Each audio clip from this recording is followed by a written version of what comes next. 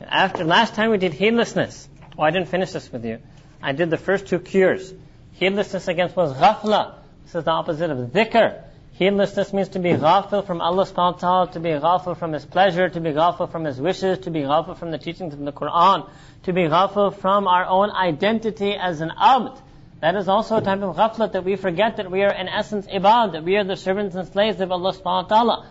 This is what He means when He says, وَمَا خَلَقْتُ الْجِنَّ وَالْإِنسَ إِلَّا لِيَعْبُدُونَ, that I did not create jinn or humanity except for my ibadah. It means that I created you so that the primary identity, your dominant identity, more so than being a boy or a girl or a student or a teacher or anything, would be your ubudiyat, would be that you're an abd. And if ever there was a conflict in roles or conflict in identities, you would always preserve that identity, which is that of your being an abd. Because the most important relationship to us should be that abd-rabb relationship. Everything else can be sacrificed for that. Right? So that is also a type of ghaflat. Or simply to be unaware of Allah. So we believe, but we kind of never think about Allah. Or to be ghafil in our ibadat, to never think about Allah in our prayers, or in our du'as, or in our worship. So any way you cut it, ghaflat is something that if we look on our side of ourselves, it's extremely pervasive. Last time we did 2 of the 4 cures that he mentions, but there are many cures. The 2 that he mentioned last time was, number 1, istighfar, to seek the forgiveness from Allah subhanahu wa ta'ala, and we discussed that. Second is to visit the righteous, suhbat salihin. I gave you the sneakers example, you would remember it from that. Today, the 3rd and 4th, number 3, is to invoke benedictions, salutations, send durood and salawat on the Prophet sallallahu alaihi wasallam. Allah subhanahu wa ta'ala says in the Quran al-Kareem, Inna Allaha wa malaikatahu yusalluna ala nabi. Verily, Allah subhanahu wa ta'ala and His angels send these things, which I'll explain to you in a moment, called salawat on the Prophet sallallahu alaihi wasallam. Ya ayyuhalladhina amanu, O you who believe, sallu alayhi, send salawat on him, musallimu taslima, and send salam on him. So salawat, salam, and barakat. Barakat is a word that comes in our durood, Allahumma barik ala Sayyidina Muhammad. Right? 3 words have come in the Quran and Sunnah. Salawat, salam, and barakat. A concise durood that contains all of these 3. Allahumma salli ala Sayyidina Muhammad, wa ala ali Sayyidina Muhammad, wa barik wa sallim. Wa barik wa sallim includes the barakat and salam. Right? What are these 3 things? Number 1, salawat. When we make this salawat, we are actually doing dua for nuzul rahmat. That we want Allah subhanahu wa ta'ala to send more and more of His mercy on the Prophet sallallahu alaihi wasallam. Barakat is we're asking Allah subhanahu wa ta'ala to send blessings on the Prophet sallallahu alaihi wasallam. Salam is that we are asking Allah. One is for us to say salam to a person, a fellow Muslim, assalamu alaikum. In this dude, we're asking Allah subhanahu wa ta'ala to send His salam on the Prophet sallallahu alaihi wasallam. How would this reduce our heedlessness? The way this reduces our heedlessness is the more, and once you try to say this a durood 100 times a day, is that you're reminded of another identity of yours. That not only am I Abdullah, but I also am a member of Ummat Mustafa. I actually am a person of a prophet. I'm a member of a prophetic community. I'm a follower of a prophet. That's what a Muslim is. We are the followers of Sayyidina Muhammad sallallahu alaihi wasallam. And sometimes we forget that. And we're ghafil of that fact that we are His followers. So when you send your salawat upon Him, you remember Him. When you remember Him, you remember yourself and your relationship to Him. And if we were to view ourselves, and if this was to be part of our identity, then I'm just not an ordinary girl. I'm a girl who's the spiritual daughter of the Prophet sallallahu alaihi wasallam. I'm just not an ordinary girl. I'm the descendant of Amma Aisha, Amma Khadija, radiallahu anha. They're my role models. I'm not just an ordinary boy, right? I am a muqtadi of Sayyid al-Awwaleen wal-Akhirin, Imam al-Anbiya wal-Mursaleen.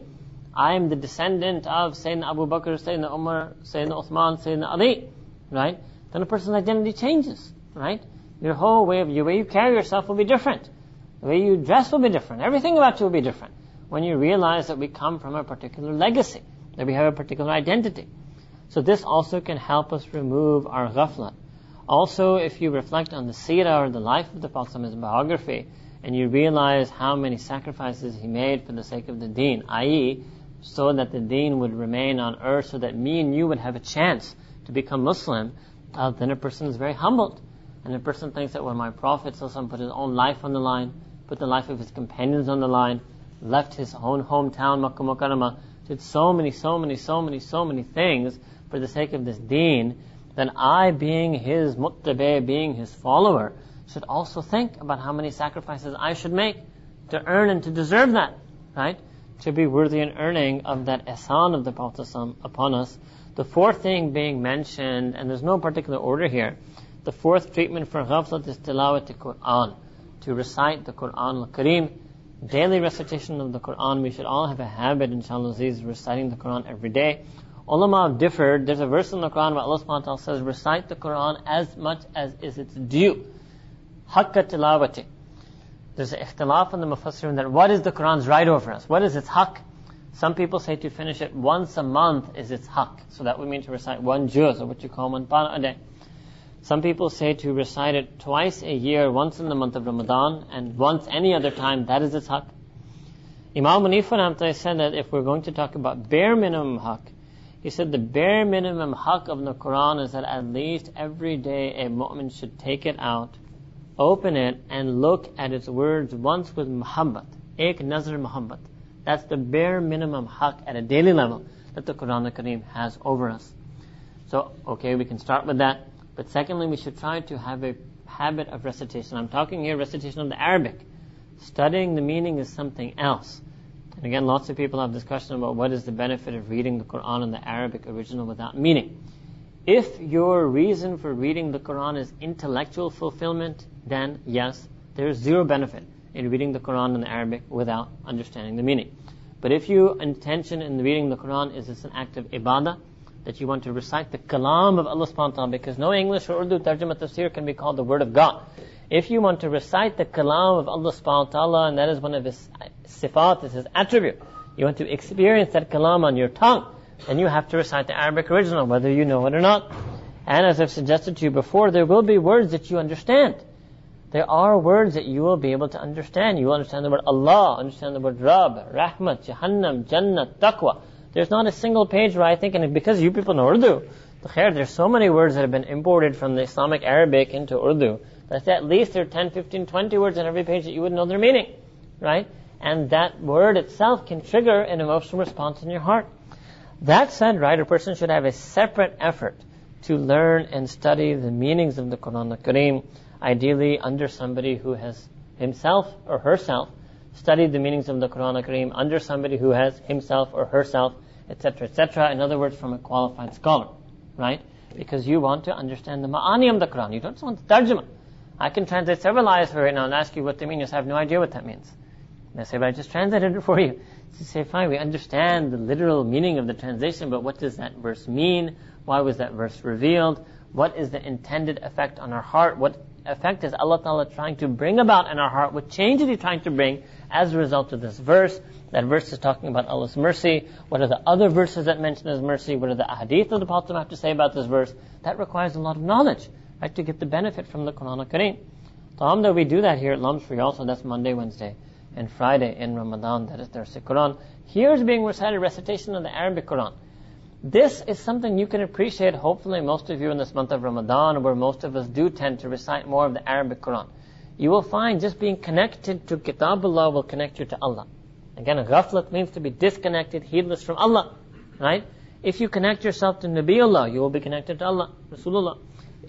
If you will be connected to Kitabullah, you will be connected to Allah automatically, right? So to recite the Qur'an al-Kareem in the Arabic language is also a cure for ghaflat. There's another way, right, which is to tackle this direct. It's okay when I put up for you the other day that the opposite of ghaflat is dhikr. So why not then say, okay, I will cure my ghaflat by doing more zikr. It's that simple. If my problem is that I'm forgetful of Allah, well, I'll simply try to remember Him more and more. So there are two ways you can do this at a very easiest level. If I was to try to teach you the easiest possible zikr that I can think of, it would be as follows. And that is that whenever you have a free time on your hand that is 2 minutes or less, if you have free time that is 3 minutes or more, don't give it to me. Give it to the dunya. Give it to your studies. Give it to me if you want to. But right now I'm not asking for it. If you ever have free time that is 2 minutes or less, 2 minutes or less, use that time to remember Allah subhanahu wa ta'ala. Generally, mutlaq, in any way you want. You can think about His Zat, His wujud, His being. Think about His qurb, His aqrabiyat, that He's intimately close to you. Think about His ma'iyat, that He is your companion. Think about His rahmah, that His mercy is coming in you. Think about His karam, His generosity, and how much izzat and ni'mat He's given you.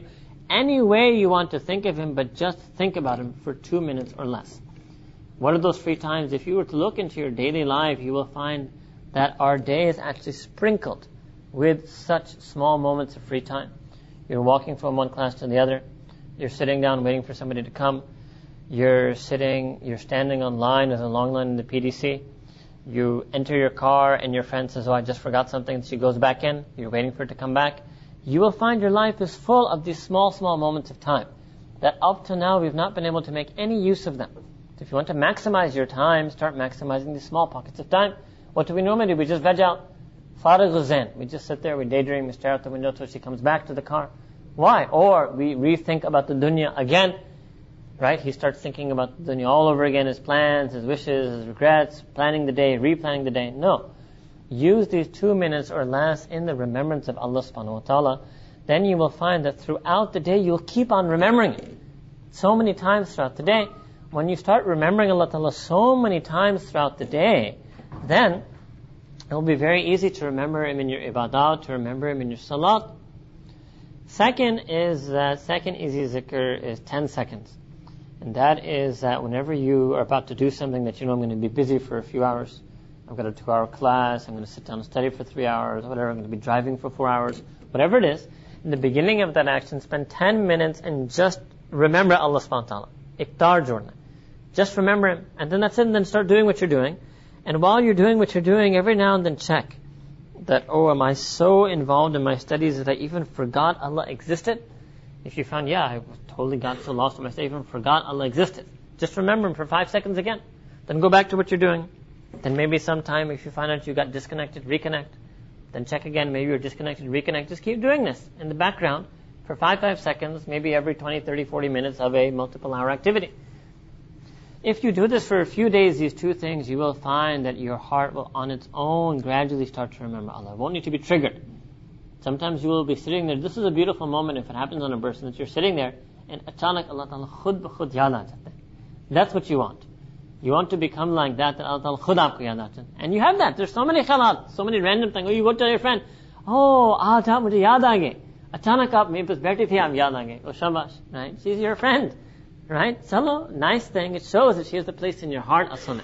Right? What you have in your heart is going to come out. Right? So if you have the love for Allah subhanahu wa ta'ala in your heart, then you will find that on our own, we will be able to remember Allah. If you reach that stage that you remember Allah ta'ala on your own, unprompted, untriggered, then believe me, inshallah aziz, you will be able to remember Allah ta'ala in your salah, which is the ultimate trigger. That's the master switch. That's like the super power cable.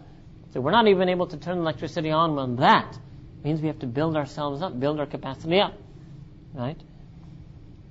The next illness, so the previous illness was ghaflat, heedlessness. The next illness is called ghil in the Arabic language. He's translated this as rancor. Rancor, O you who seek its elucidation, its explanation, is when the heart is bound to treachery, betrayal, or some trickery. The not binding this treachery, trickery, or betrayal to the heart is resentful malice. Show kindness towards the object of your rancor, and you will cause your enemies to despair. Keep also in mind the forgiveness as mentioned in the sound traditions promised twice a week on Mondays and Thursdays. Okay, what does this mean? Number one, malice is something we did before. Malice is bughz. Malice, spice, hatred for somebody else. That is called bughz. That was a previous illness that we previously discussed. That is to have ill feelings towards someone, to have hatred towards somebody. It can be even a non-Muslim, but in this context may be khas towards the mu'min. That itself is wrong. You shouldn't have books towards a fellow Muslim. Rancor means to plan something. When he's saying treachery, trickery, right? Betrayal. To actually plot and plan and scheme to do something to hurt that person. Kisi ko dil azari, usko dil ko chubna hai, to plan something, to harm, to act on your malice, spite, and hatred. That is ghil. To act on your bughz. So he's saying, so where does this come from? The not binding it to the heart is this bughz. What's the cure? Show kindness. Show kindness towards the object of your rancor, and your enemies will despair. Very famous saying, keep your enemies closer than your friends. Means be kind to your enemies. You will win them over. If you won't win them over, if nothing else, they will be stunned. They will be expecting enmity. They will be expecting rancor, treachery, trickery, betrayal, plotting, scheming. That's what they were expecting from you. And if you show up and don't do any of that, If you can't win them over, if nothing else, you might contain their own shar. They'll be less likely than to do something to you. Whereas if you become a person of rancor and use this treachery, so the other person will shoot right back. And then you'll keep them, there'll be escalation. Right? One after the other. That's what happens when people have these feuds and fights with one another. Right? Then one person does something, the other person retaliates, the other person retaliates to another order, the person to another order, and it just escalates into an unending, right, series of backs and forths. So first thing is kindness, right? Kindness is like pouring water on the flames of bughd.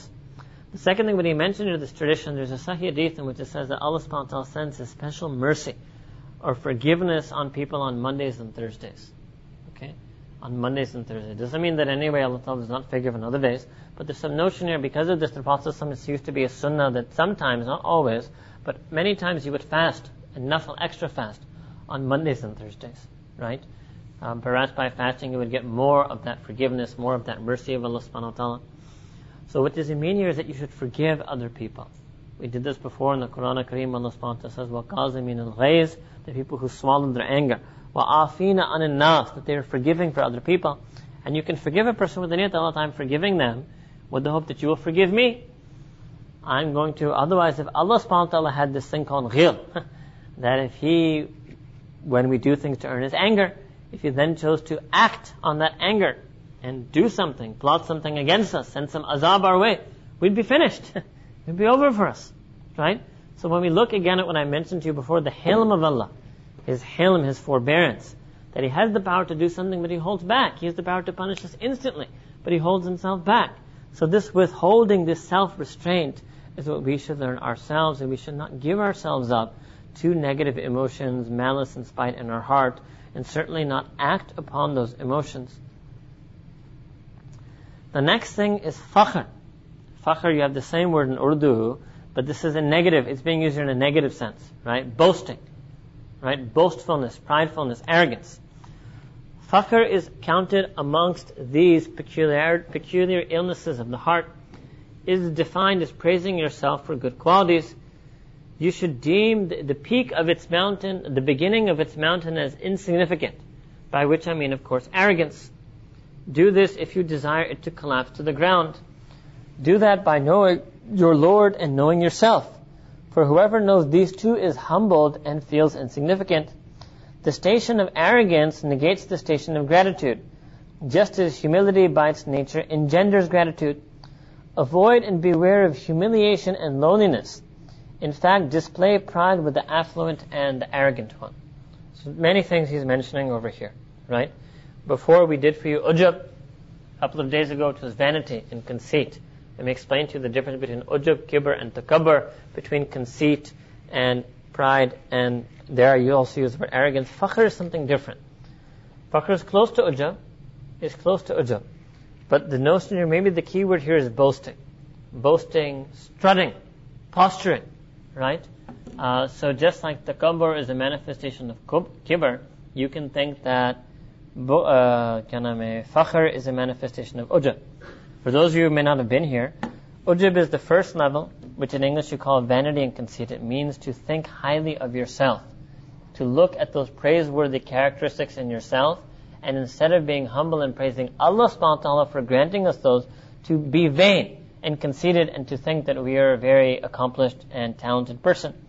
Kibr means to view yourself as better than somebody else. Ujub is not relative to anyone.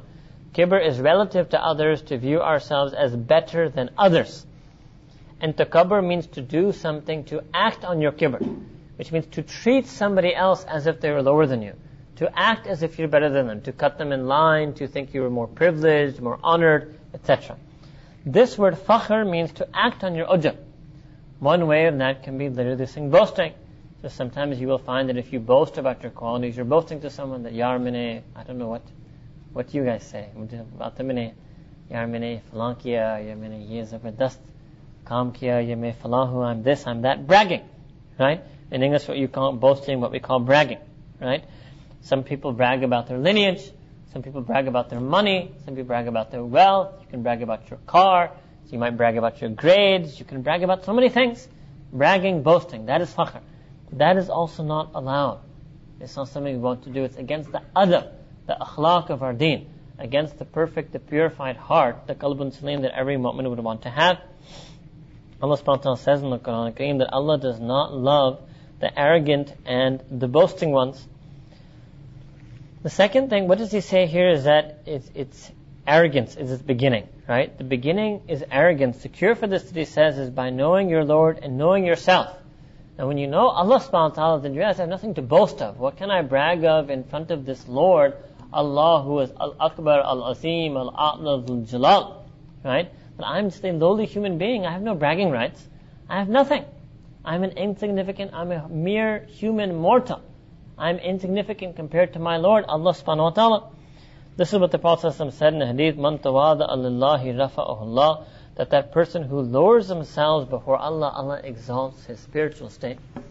Or man kana lillahi kana Allahu lahu, that person who makes themselves Allah's, Allah makes him theirs. Allah gifts himself to them. यानी जो अपने आप को अल्लाह का बनाता है, अल्लाह ताला खुद अपने आप को उनको दे देता है. The next thing he mentions here is that this station of boasting and arrogance negates the station of gratitude. So fakhr and kibr is what's being dealt with here. Fakhr and kibr negate shukr. A person who has kibr, is arrogant, is very ungrateful, because he thinks that he deserves what he earned. The very famous hadith of the Prophet ﷺ mentions the story of the Bani Israel. And he says that once there were 3 men in the Bani Israel who were very poor, having an extremely tough time. And on top of it, right, a couple of them were mentioned as having some other type of illness. One of them was bald, and one of them had some other illness I can't remember. So here, Allah Ta'ala sends an angel to them in human form. And that angel goes and gives a gift to each of them of a flock of animals. One person is given a flock of sheep, one person is given a flock of camels, one person is given a flock of cows. And these 3 poor people, by getting this flock of animals, they start multiplying their livestock. It's like livestock farming. And they become wealthy people. Then the years pass. Now Allah Ta'ala sends the same angel to them in another human form as a poor person. So he goes to the first one and says that, oh, mashallah, you're such a well-off person. I'm a poor person. I ask you in the name of Allah. Allah Ta'ala has given you so much. Why don't you give me something in His name? So the person starts with fakhr and kibr and says, oh, you poor people, aap hamesha ye aakar kehte hain. I'll put it to you in Urdu so you can see, maybe you've heard this from some elders. Aap hamesha Allah ke naam par maangne aate hain. Ye maine khud kamaya hai. Ye kyun kehna ki Allah Ta'ala ne mujhe diya, main aapko दूं. Ye maine khud kamaya. Theek hai? And the angel left. When he said that, right, he forgot his awqat, he forgot his origins, and actually he was nothing. Allah Ta'ala had given it to him. But years passed, he became arrogant because of his wealth. So he said, that's not what Allah has given me, I earned this myself. The angel moved to the next person. Meanwhile, that person's animals started to die, such that his flock died, and then he said that I have always been rich. I've always been rich. So then that angel gave the dua for him. He said, okay, may Allah Ta'ala return you to the state that you always were. He said that. May Allah return you to the state that you always were. We moved on. Always worth the name. He was poor. Then he got returned to his asl, but the animals started dying. Went to the second one. Same thing. That mashallah, Allah Ta'ala has given you so much, and I'm a needy person. Why don't you give me something out of what Allah has given you in His name? Same thing. What are you talking about? I've earned this myself. I'm a rich person. I've always been like this. What do you mean that Allah gave me this? Are you suggesting I didn't have this? Just take it. May Allah Ta'ala make you as you always were. Went on. His flock started to die. Third person, he went to, same thing. Allah Ta'ala has given you so much. Give me something in Allah Ta'ala's name. The person looked at him and said, sit down. You're absolutely right. Everything I have is what Allah Ta'ala has given me. You have realized my haqiqat. I have nothing. Whatever I have is because what Allah has given me. If you look between these 2 hills in this whole valley, all these sheep are mine, only to the fazl of Allah. If you come to me and ask on His name, take however many sheep you want. Because if you're asking in His name, He is the one who gave me them. Then the angel said that, congratulations be to you. Shabash. Right? Congratulations be to you. I am that same angel who was sent down in the beginning, who brought you this flock of sheep. Allah Ta'ala sent me again to test your istiqamat. To test whether this dunya, whether this wealth had made you arrogant, and given you this kibr, this fakhr, that you forgot your origins. Right? So this is a hadith of the Prophet told us to teach us something. Right? That we should never forget our origins. We have very, very humble origins. Now many of us may have been born with a quote-unquote silver spoon in our mouth, but nonetheless we know that whatever we have is not due to our own doing or our parents' doing. It is due to Allah's fazl, and we should be grateful. So when a person is arrogant and boastful, they lose their gratitude. But humility by its nature engenders gratitude. Lastly, he made a different statement, right? And he does this sometimes, lest a person go to an extreme. Avoid and beware of being humble in lowliness, humiliation and lowliness. In fact, display pride with the affluent and the arrogant one. So what he's saying, humility doesn't mean you abase yourself, that you humiliate yourself, that you let people run over you. And he's saying especially display pride. Be a bit strong with the rich and with the arrogant. Some sense he's addressing this to religious people, right? Because his students were basically ulama, talaba, sulaha, murideen, pious people. So he's telling them that, look, you should not lower yourself in front of the rich, right? But you should have another thing that we call istighna. Istighna means that you're self-sufficient, that you have your own independence, that you rely upon Allah and that's it, and you don't look at the coffers or the wallets of the rich people. And you should display pride with the arrogant one. Because if you're humble in front of them, then that will lead them to become more arrogant. That will lead them to have all the more takabbur. So if you meet somebody who is arrogant, not that you should meet him with arrogance, but this is a good type of pride now. This is the last word, is the good type of fakhr. The izzat, that you should have your own izzat, your waqar. You should have your own dignity and self-respect, maintain your dignity, self-respect, poise and status in front of those who are rich and in front of those who are arrogant. Shall I pause over here then? Today we did 3 things. Ghaflat. I didn't take your questions last time, so last time's whole discussion on ghaflat. And this time a second thing we did was rancor, or ghil. And a third thing we did was fakhr and kibr. And you can ask your questions from last time as well, which was on ghaflat, and which was also on fraud and deception, and vanity, ujub. Displeasure with blame. Displeasure with blame. I will start this for you today. Displeasure with blame. What does this mean? It means that we don't like to be critiqued. We don't like to be counseled. Alright? This is what he means here by blame. It's another well-known disease of the heart. Concern with people's opinions and desiring their praise and displeasure at their criticisms are a barrier from achieving the station of excellence in worship, attaining maqam-e-ihsan in ibadah. Overcoming that barrier is through the realization that there is no benefit or harm unless it comes from Allah, the possessor of all dominion, exalted and majestic is He. Furthermore, what is prohibited from this disease is what leads to the prohibited. Just as Imam al-Ghazali elaborated, the perfection of sincerity is that you do not give notice to any praise. The perfection of ikhlas is that you do not give notice to any praise or blame that emanates from people. What does this mean? Displeasure with blame. That somebody does muzammat, that you do something for the deen, and somebody teases you, somebody mocks you, and you're displeased with that. You can't handle that somebody says something to you, and therefore you stop doing what Allah wants you to do, because you cannot take the tanz, the tana, the sarcasm, the irony, the witty remarks, the jokes, the teasing, the mocking, etc., the tanqeed of other people. This is what he's saying, is that we should not be, in this sense, concerned with what other people say, over and above being concerned with what Allah subhanahu wa ta'ala wants for us. And this can also be an illness of the heart. And this happens to people, right? But sometimes and this whole quote-unquote phenomenon of peer pressure is precisely this.